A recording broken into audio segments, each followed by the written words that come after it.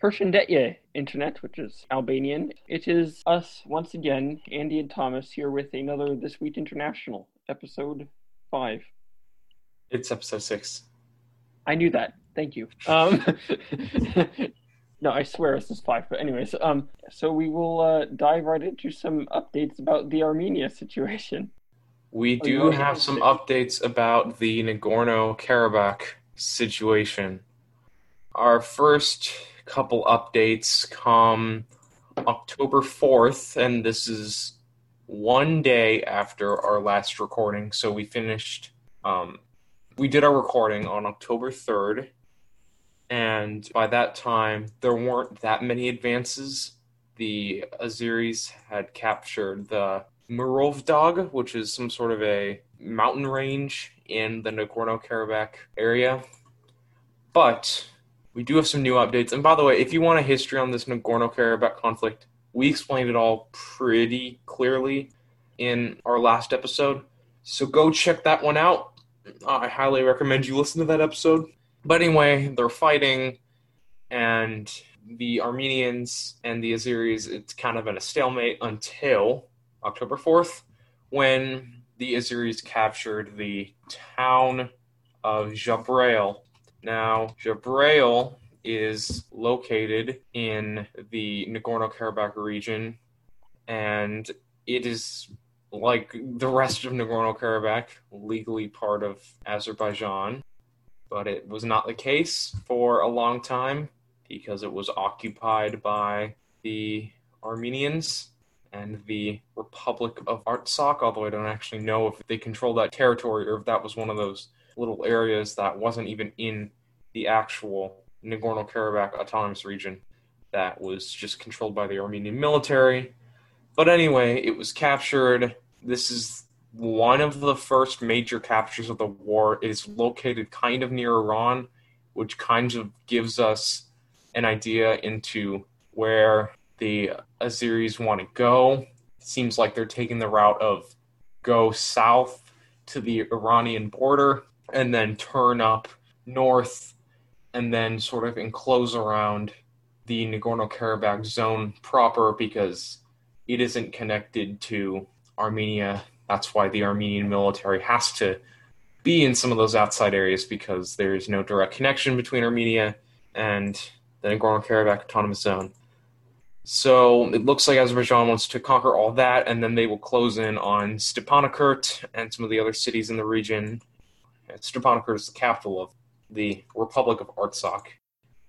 They want to close in on Stepanakert, and they want to capture it, and that would basically mean that the Armenians and Artsakh lost, and Azerbaijan would have all their land back, or they would be controlling all their land again. I mean, to them, it's already legally their land, but they would actually have control of their land. And then I guess the other updates come October 8th and October 9th. October 8th, Armenia claims that Azerbaijan damaged the, I'm going to butcher this name, Gaziantep Cathedral. How do you spell that? Ghazanchetsots. Wait, slow down. Gaha. Okay. Yes. Ghazanchetsots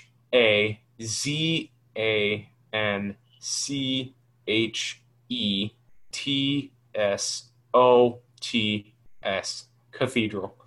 But it is called the Holy Savior Cathedral in English, and it is located in Shusha, which is in Artsakh. So Armenia claims that Azerbaijan damaged it. They probably did. I mean, it seems likely that some buildings would be damaged. But then a day later, Azerbaijan claims that Armenians have damaged the Goy Imam Mosque in Ganja, which I think it's pronounced Ganja. I don't know if it's Ganja or Ganya. I think it's Ganja. And that's an Azerbaijan property. That's not disputed area.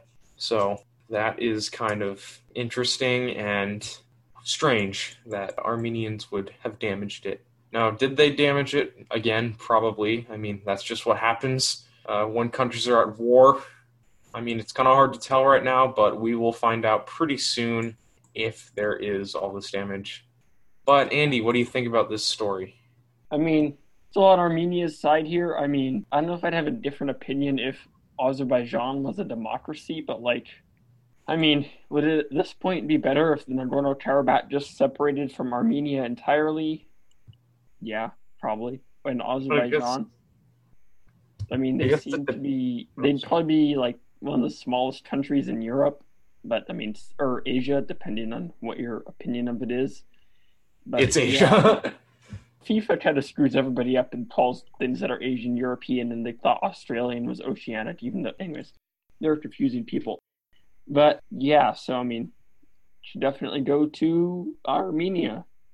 I guess the problem though is that you can idealize about what country they should be in, and I agree. Like ideally, like if I was emperor of the world and I had to redraw borders, which I don't really know how that worked because I'd be the emperor. I don't know if I was just gonna dissolve my power after I drew all these borders, but I had the ability to draw all the borders. I've definitely drawn Nagorno-Karabakh in Armenia, but it is still legally part of Azerbaijan. So I think a country has a right to legally keep their land.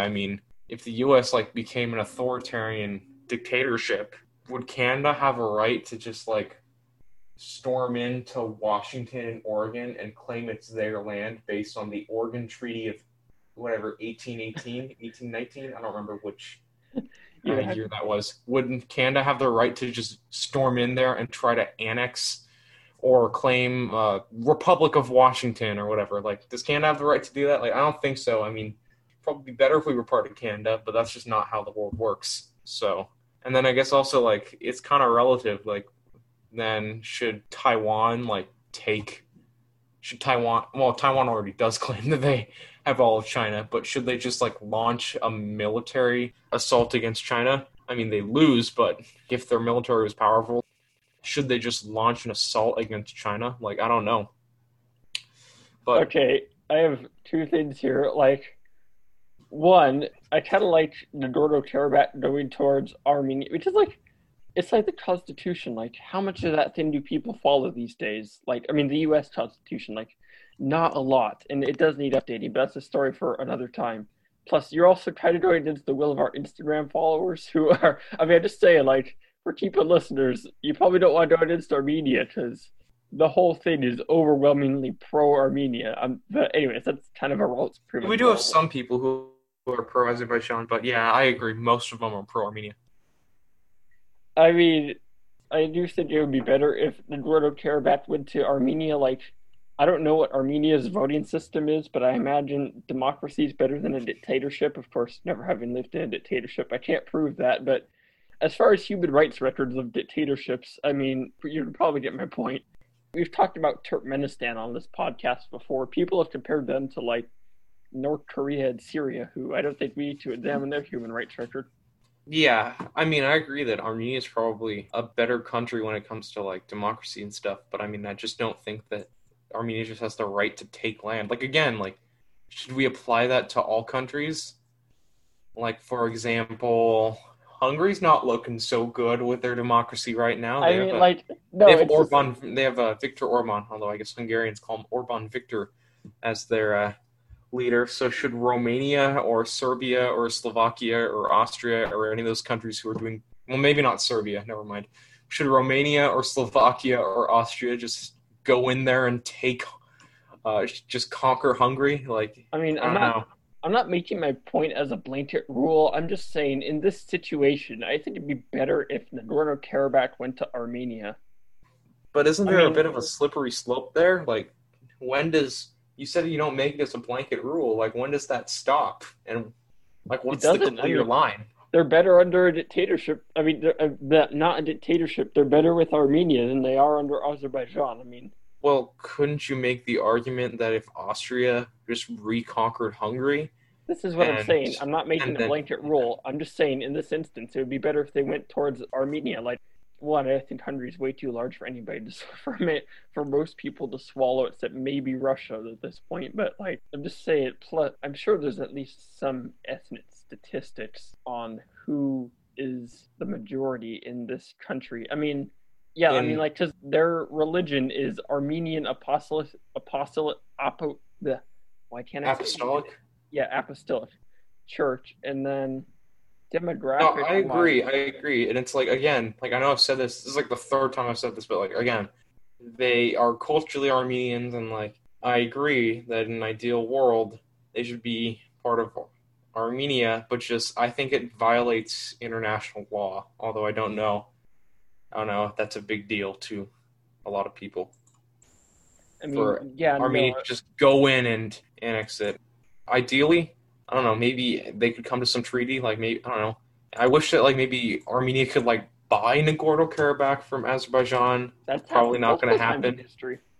I mean, not like I like purchasing. I mean, I don't know what their Yeah, financial situation is like. I mean, well, most of it, I looked at a map of the U.S. and correct me if I'm wrong. We actually bought quite a bit of our land after wars, which I find kind of hilarious. yeah. I Like, mean the oh, Louisiana all these pointless Purchase. wars, and then you end up No, sorry, buying not. most of your land. Oh, wars. Yeah, I noticed like we bought a lot of our stuff after wars. Like we bought like except for like the 13 original colonies and like a few others.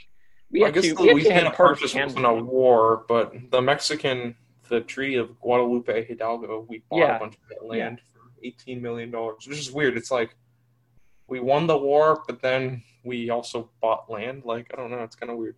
Very favorable. If you actually think about it, it's quite a favorable treaty to the Mexicans. It could have been a lot worse for them, but that's for another time. That's a totally different topic. Yeah. But anyway, I guess we do have a little bit of a difference of opinion on this topic. But hey, that is what we will have because we do Yes. not see eye to eye on everything, and this podcast would be boring if both of us Yeah. It would be agreed on Fox or everything. CNN boring. Do you want to move on to your topic? Yes, audience and maybe Thomas, I don't know. Take notes as this gets complicated. So this This is is the about Ethiopia topic, right? yes, this is the Ethiopia topic that I studied 2 hours just to try to understand, and I'm still not sure I have it right. But too late to switch back to my old article, which would have been interesting, but the Rohingya can wait. I'm sorry, So Rohingya it listeners, who we probably have none of. yeah, no. Or I checked our statistics, and we currently don't have anybody in Myanmar trying to listen in. I don't think so, unless Anchor hasn't updated anything. But yeah, that's off topic. But we do need to do a behind the scenes episode. That'd be cool. Anyways, so at first I saw the story on Al Jazeera 2 hours before we started the episode, which is very late to be starting to research a topic for the episode. But here we go. I think I know why Al Jazeera decided to put this up. I'm not going to read the whole article, but it will help. So, for some background, there is recent news that Ethiopia Parliament votes to cut ties with Tigray region leaders.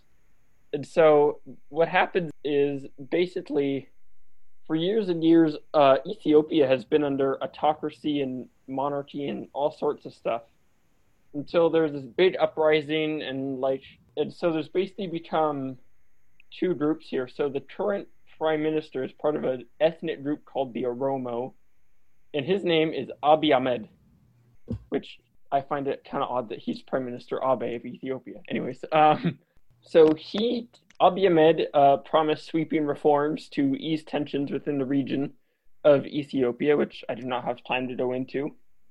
He even won a Nobel Peace Prize for settling tensions with Eritrea.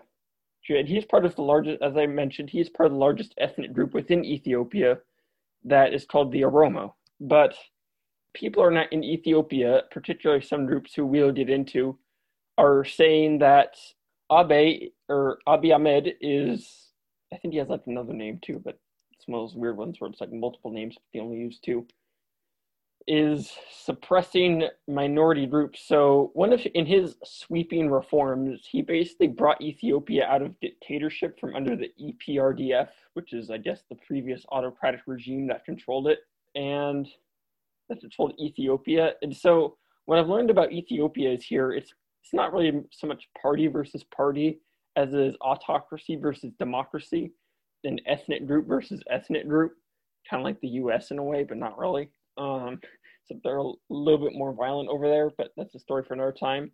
So what the problem was in Ethiopia was that too many leaders were only focusing on one ethnic group, like they were promoting the interests of their ethnic group. So Abiy Ahmed, Prime Minister Ahmed, started a party called the Prosperity Party, who he promised was a all Ethiopia party and was going to unite Ethiopia. But there has been multiple issues that have arisen with two groups called the Tigray and the Amhara. So if I'm pronouncing that should be Amara, I'm not sure. I think no, it's Amhara. I remember It's from the video. Amhara. Yeah, thank you. I remember from the video. So the Tigray leadership, if you will, are led by the TPLF. And the Tigray are actually our ethnic group from a province of Ethiopia, not surprisingly called Tigray. Okay, and the TPLF, who held elections even though the government told them not to, in the province of Tigray, won, I kid you not, this is a democratic election, won 189 out of 190 seats in Tigray's local parliament. And they actually were part of a previous pretty authoritarian regime from 1995 and was deposed in 2019. And basically, this election in the province of Tigray was like a threat as far as popularity to the Abiy Ahmed government. And actually, there is now another group led by a guy named Muhammad Jawar, who is the leader of a group called the Karo movement, who they're also Oromo. And so the Karos basically claim, okay, Tigray is suppressing opposition, which is something he basically legalized opposition parties to run in Ethiopia. But because of the tensions with the Amhara, even though they voted for Ahmed, they're still pretty judged for previous leadership decisions. But yeah, and militant groups have actually at one point kidnapped over 50 Amhara college students. But they mostly feel like the Ahmed government has abandoned them and like stopped policing their region, which is now policed by militant youth groups, and I can't remember the name of them, but like who have also been accused of killing people. But they also claim that they feel abandoned by Ahmed. Anyways, back to Muhammad Jawar. So he leads a group called the Kana movement, as I mentioned. But from what I understand, he is a pretty controversial dude. He was actually, under a previous regime, he was accused of treason and terrorism and claims he has had multiple death threats against him from the current government, which is, they're technically not supposed to do that, but they also denied threatening death to Muhammad Jawar. So, yeah.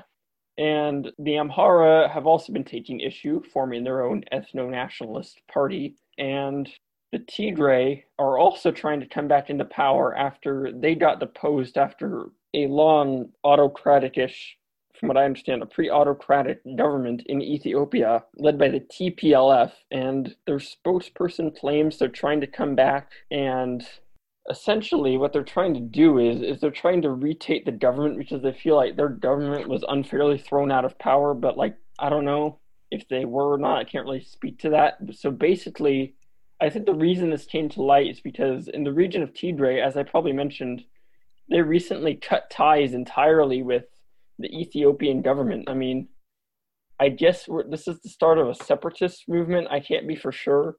There are a lot of Tigrayan separatists. I wouldn't be surprised this became the next independent country, maybe with, I don't know, Nagorno-Karabakh. Who knows? But yeah, it's a pretty big deal. What do you think about this whole thing? Well, it seems pretty complicated. I mean, Ethiopia was never actually conquered. Well, it technically was for like 5 years by the Italians right before World War II, but it was never really actually colonized. So it kind of has like an ethnic group. I mean, it kind of has like a predominant ethnic group, but it also kind of doesn't. Like historically, they've been Ethiopia's been based around the Amhara people.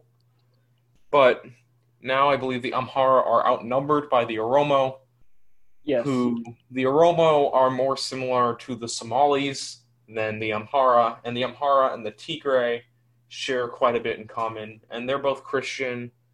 And then the Oromos, I believe, are split, like some are Christian, some are Muslim. And then you have the Somalis, who I don't know if we've talked about them a lot, but there's the country of Somalia, and then there's a big Somali community in the east of Ethiopia. Yeah, there's a massive swath of Ethiopia. Like if you want to understand what we're talking about, you can pull up an ethnic map of Ethiopia. You'll just see the whole east of Ethiopia is just Somali. That's debatable because. Oh, go ahead. Sorry. It's called the Ogaden area, and that's just, I don't know. It's big. Actually, Somalia, I believe, tried to conquer it at one point, but they ended up losing that war.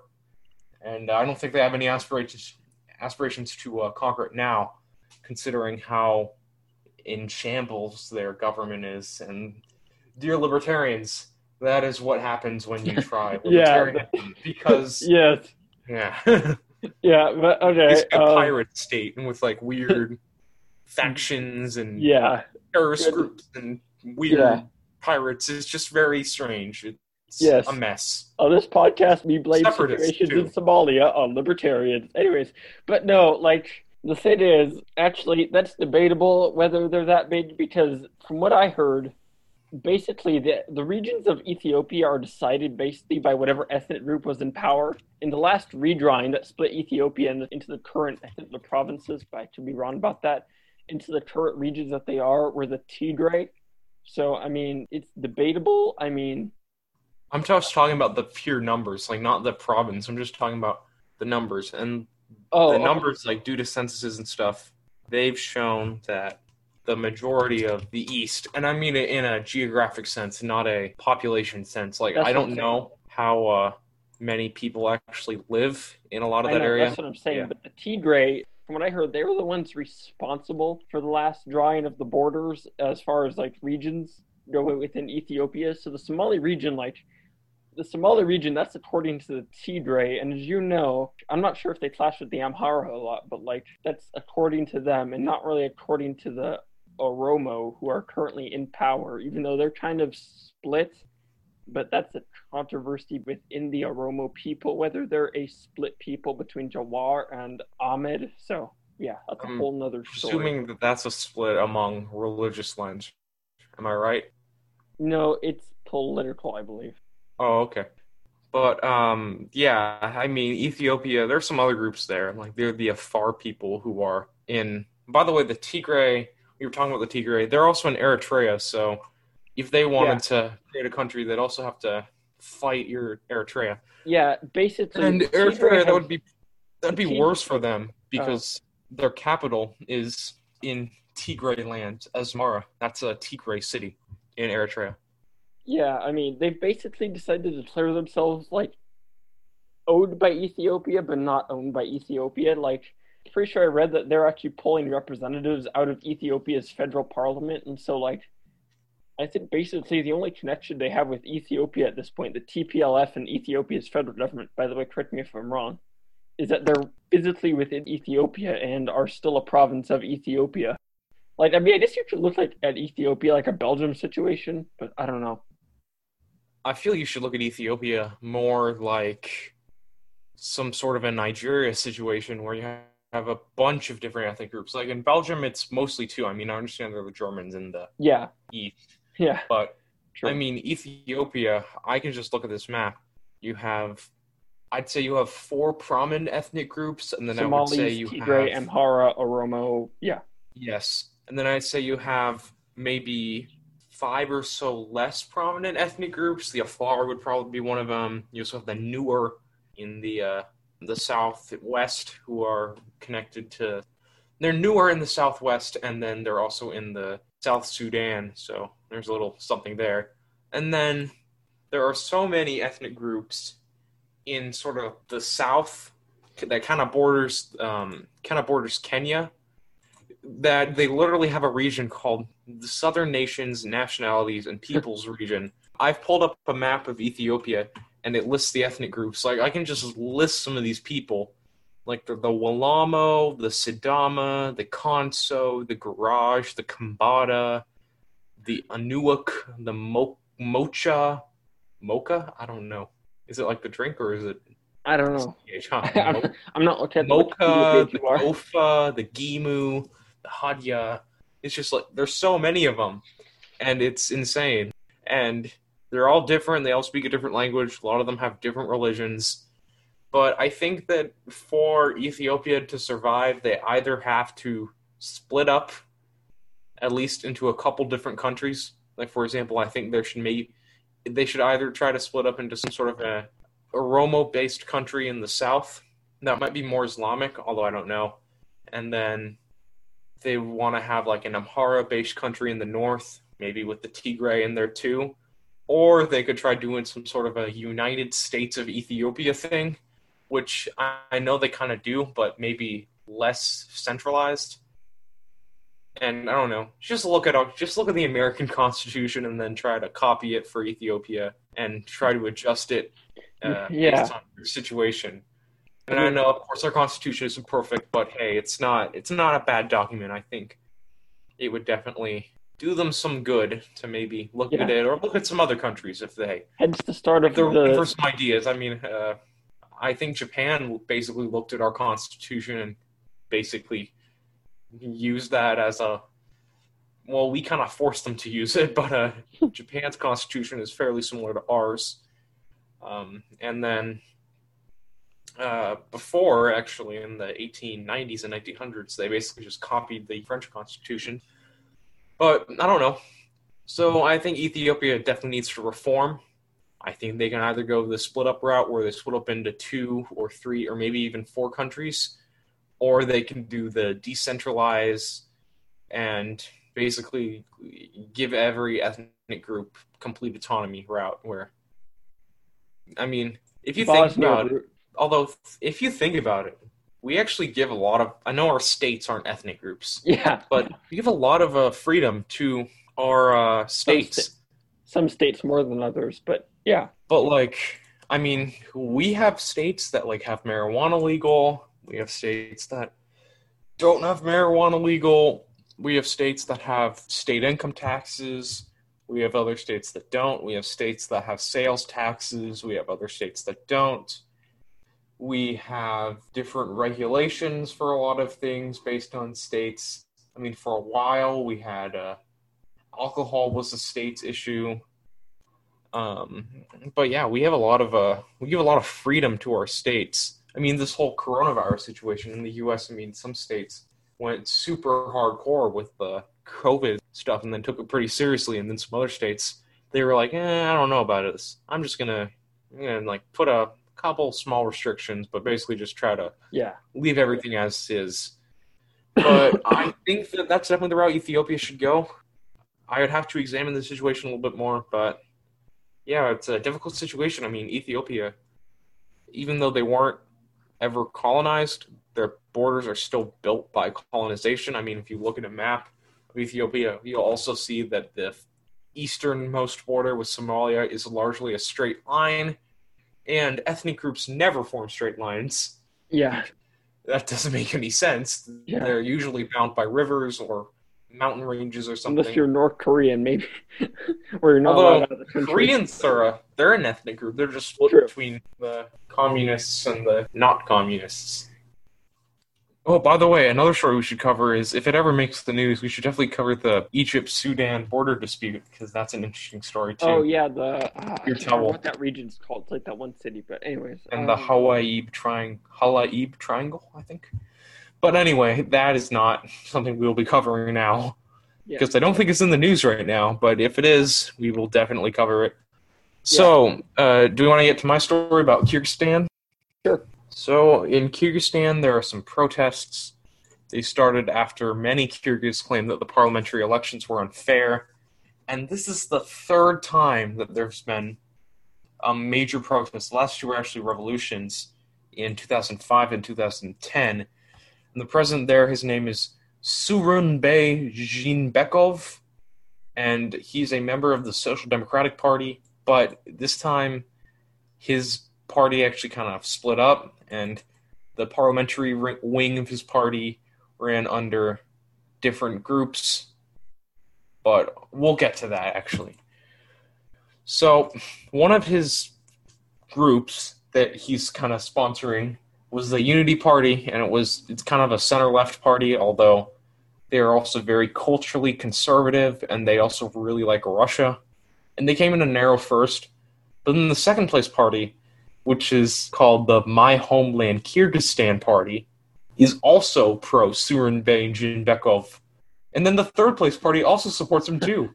So, this is amazing. A lot of people, it's basically controlled opposition where, hey, look, you have all these major parties, but they're all supporting the same guy. That seems kind of suspicious.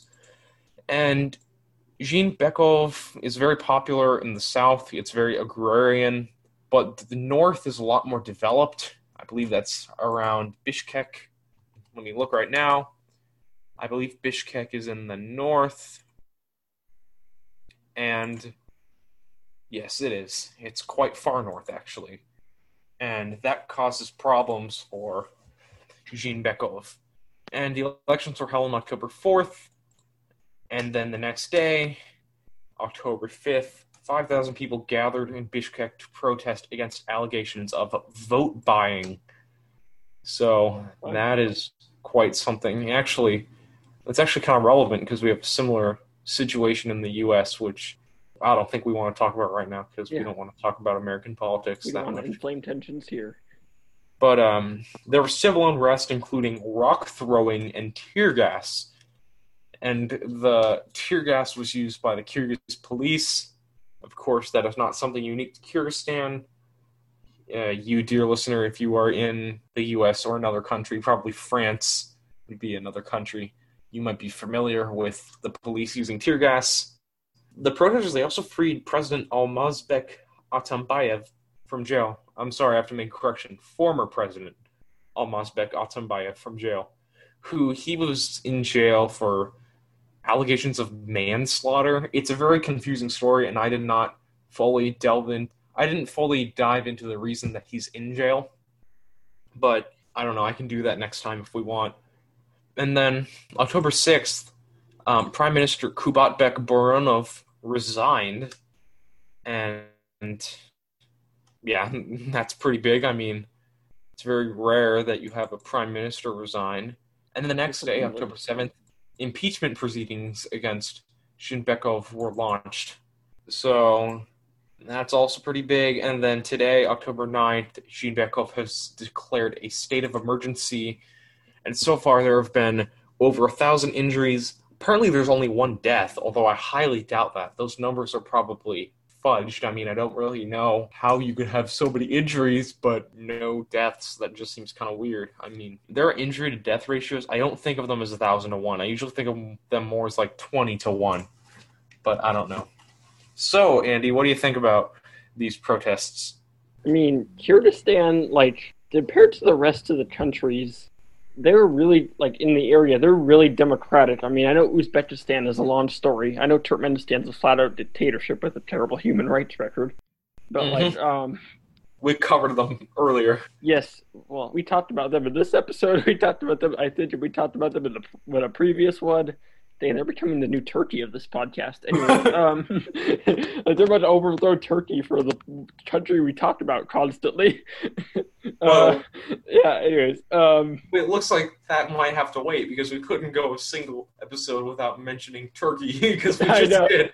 Yeah, well, that's 4 in a row now. I don't even know. Again, Turkey is literally in the center of the world in a sense because, I mean, you have... I said this in the last podcast episode, but you have Europe to the west, you have Africa to the south, no, not directly south, but like across the Mediterranean Sea, and you have Asia to the east and kind of the north, I guess, but mostly to the east. And, I mean, that's why the Ottoman Empire was a thing. It was able to conquer 3 continents, conquer Egypt, conquer the Middle East, and then conquer much of the Balkans, actually. Pretty much all the Balkans, except maybe Slovenia and Croatia. But yeah, anyway, that's off topic. But yeah, anyway, back to what you were saying, Andy. So, I mean, I'm kind of surprised to see this. I mean, this seemed like a Brexit situation, but not like... It seemed like a Brexit/Venezuela situation where you have, like, clashing leaders and... Yeah, I mean, I don't follow a lot of Kyrgyzstan politics, but I'm kind of sad to see this happening because, like, I'd honestly, like, in the future, I would be surprised if there was, like, a European parliament except for, like, the Middle Eastern countries. Like, I mean, I know there kind of is something like that, but I know there's, like, I would be surprised if, like, there was a union consisting between, like, Algeria, Morocco, Tunisia, maybe Israel, Lebanon, Jordan, Uzbekistan. Oh, not Israel. Well, I mean, like, provided things calm down, like, I mean, Uzbekistan, like, if they ever figure out, like, I don't know like Uzbekistan, the hard one, because like I'm not sure if their government, their ruling party is just really authoritarian and like happens to have a lot of seats, or they're an actual dictatorship. But yeah. Yeah. Interestingly, under Jeanbekov, Kyrgyzstan joined the EEU, or Oh the yeah, I was Eurasian reading about that. Economic Union, which is like a less powerful form of the EU, or European Union. I think the EEU wants to be kind of like the opponent to the EU, although Not sure why I you'd don't want to do know that. The how that EU will is like a turn couple steps out. away from having their own army. I think. Like I heard some talk of it, but anyways. But I mean, like the EEU is Russia is the leader, Armenia's in the EEU, Kazakhstan, I guess. I don't, Kazakhstan? Kazakhstan's in the EEU, and then of course Kyrgyzstan's in the EEU. Oh, and Belarus too. Belarus is in the EEU. So it's only 5 countries.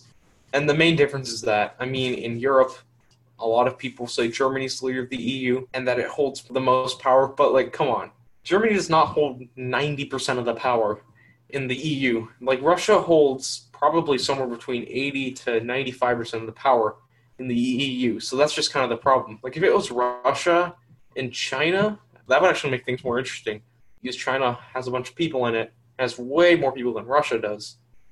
But that just makes things kind of weird because Russia's population is just so much bigger than Kazakhstan or Armenia or Kyrgyzstan or Belarus.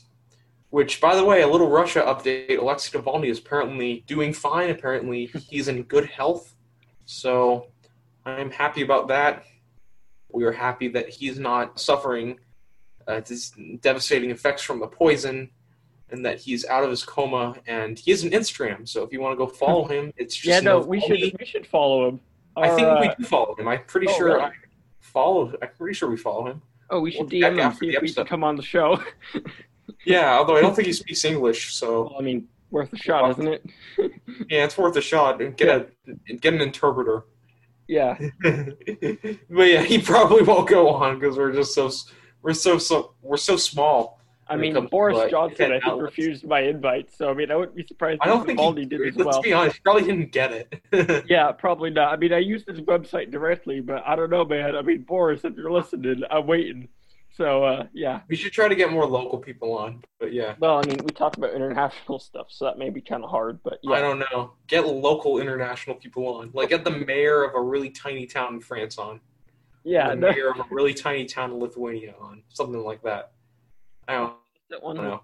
But anyway, actually, that'd be really interesting if we could find a mayor who speaks English of one of the towns in Artsakh or in Azerbaijan.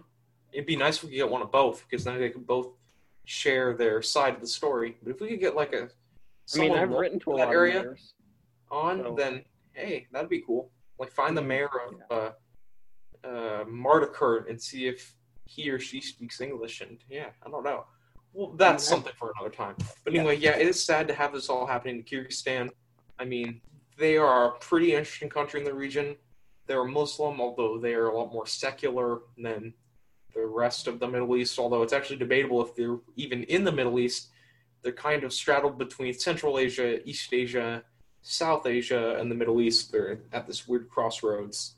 Well, that's kind of what Central Asia is. It's a crossroads between Eastern Europe, the Middle East, South Asia, and East Asia.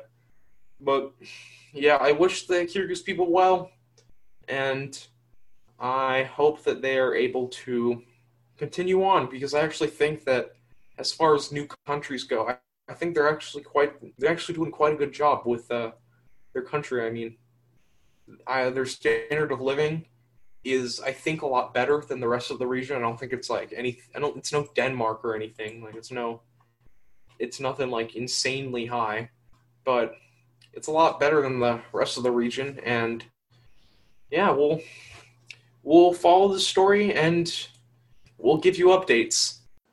We do have a correction to make. I previously stated that Kyrgyzstan is one of the most wealthy countries in Central Asia. This is actually not true. I was apparently confusing it with Kazakhstan, so I am sorry about that. Kyrgyzstan is actually one of the least wealthy countries in Central Asia, but I still think the premise of our statement stands that we wish them well, and we hope that they have a bright future ahead of them. And hey, we make mistakes, so we're admitting our mistakes. A lot of news outlets don't do that, so yeah. So Andy, do you want to get to your final story, the Albania story? Yeah, so I thought this was kind of interesting. Albania is actually moving a step closer to joining the EU, apparently, Oh, because, nice. well, I mean, not directly, but they recently held electoral reform, changing their elections to open list, and there's a new formula for coalitions in Albanian parliament, dominated by the Socialist Party of Albania, which controls 75 out of 140 seats in the Parliament of Albania. They have no special name for their parliament. This aroused significant public debate. Opposition members who abandoned their mandate to do stuff supported this, apparently. And so one of their changes includes having an open list, and it also requires changing Albania's split up of their country, their or provinces. They call them regions in this article. It's 12 regions split up into 61 municipalities, and so as I said, I think I said this already, but they're converting to an open list, which means that they'll be able to vote for candidates on a party list, basically meaning that like vote for their favorite party, and then whoever gets the most based on how many people vote for that party and how many votes each candidate receives within that party, they will be elected to the Parliament of Albania. But there's also a lot of opposition within Albania right now, because like they upped the threshold to get in the parliament to 5%, which the leader of the opposition Democratic Party, which interesting name in an American context, they're actually a center-right party in Albania, which controls 45 out of the 140 seats in the National Assembly of Albania. So, yeah, it'll be interesting to see whether they are EU eligible and what will happen here. Hello? Yeah, that Oh, will be interesting to see. I mean, I am not as well versed in electoral politics as you, Andy. I mean, That is kind of your thing. I mean, you are usually the guy who brings up electoral voting stuff, systems. Yeah, but I voting am systems. fairly well versed in the EU. And I mean, the EU, they have a lot of candidates there. Candidate countries, probably a better term to use, that want to join. I mean, the most famous one is Turkey, although that is kind of dead because of Erdogan. Oh, by the way, there we go again. We mentioned Yep, Turkey. another turkey. Once again, we're on a roll here. We mentioned them We're on a roll. again. I swear, we can't go a single episode without mentioning Turkey. I mean, it's like one minute we're talking about Albania, and then here comes Turkey. Well, interestingly, Albania was in the Ottoman Empire. It was one of those countries, Yes, along one of with those countries. most of southeastern Europe. And Albania, it does have some things to work out. Like, for example, Oh, they the Kosovo definitely situation. need to work out the whole Kosovo situation. I mean, Serbia needs to work it out more than Albania does. I'd argue the other way around, just anyways, but yeah. Because, I mean, Albania doesn't actually hold a claim to Kosovo's land, unlike Serbia, Yeah, which, I agree. I mean, but Albania needs to stop their weird relationship with the Kosovo government. That's a different story, though. I think Albania is probably the third most likely country to join after Montenegro is probably the most likely, and then also Montenegro's North a Macedonia dictatorship. is the second most likely, especially after they resolve their conflict with Greece. I think North Macedonia, I'm assuming Greece might let them in now. I mean, I know they swore not to before, but I think they might. And then I think Montenegro is it's basically more of when will they let them in, Yeah. instead of if they will let them in. But I think Albania definitely could join. I think it would definitely help Albania. You know, Albania could, I mean, I bet Italy would probably benefit quite a bit from Albania being in the EU, because Italy is directly to the west of Albania. I mean, there's the sea. Is that the Adriatic Sea? Or is it called something else? I don't remember what it's called, but there's a big sea there between Albania and Italy. But yeah, it would probably help with shipping, especially because of the weird kind of, I don't know what you want to call it, like a peninsula that extends in Italy, like sort of it's shaped like a boot, like the back of the boot, the heel of the boot. That's where I'm assuming there's a lot of shipping from that area to places like Greece and then also to countries like Croatia. But Albania would definitely be a nice addition for Italy, and then I guess Albania would probably also be nice if Montenegro were going to join, because Montenegro isn't really surrounded by other EU members if it was going to join. I mean, Croatia's in the EU, but Croatia has a very narrow border with Montenegro. Like, it's very tiny. And, I mean, it's not even completely connected because Bosnia has that one weird port that's sticking out. Yeah. It's a very strange border. I mean, check it out. Like, zoom in. It's very weird how all of Croatia isn't actually connected. But Montenegro, if Albania was in, that would definitely be nice for Montenegro, because then the Montenegrin people could just pop right down to Albania. If they wanted to get to Greece, they could just go from Montenegro to Albania to Greece, and that would definitely help them.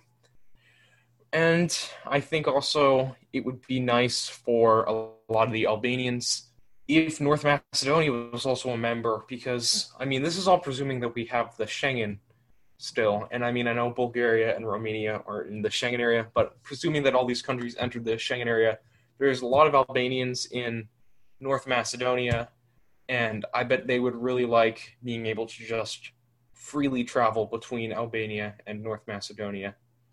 I bet that would be really nice for them.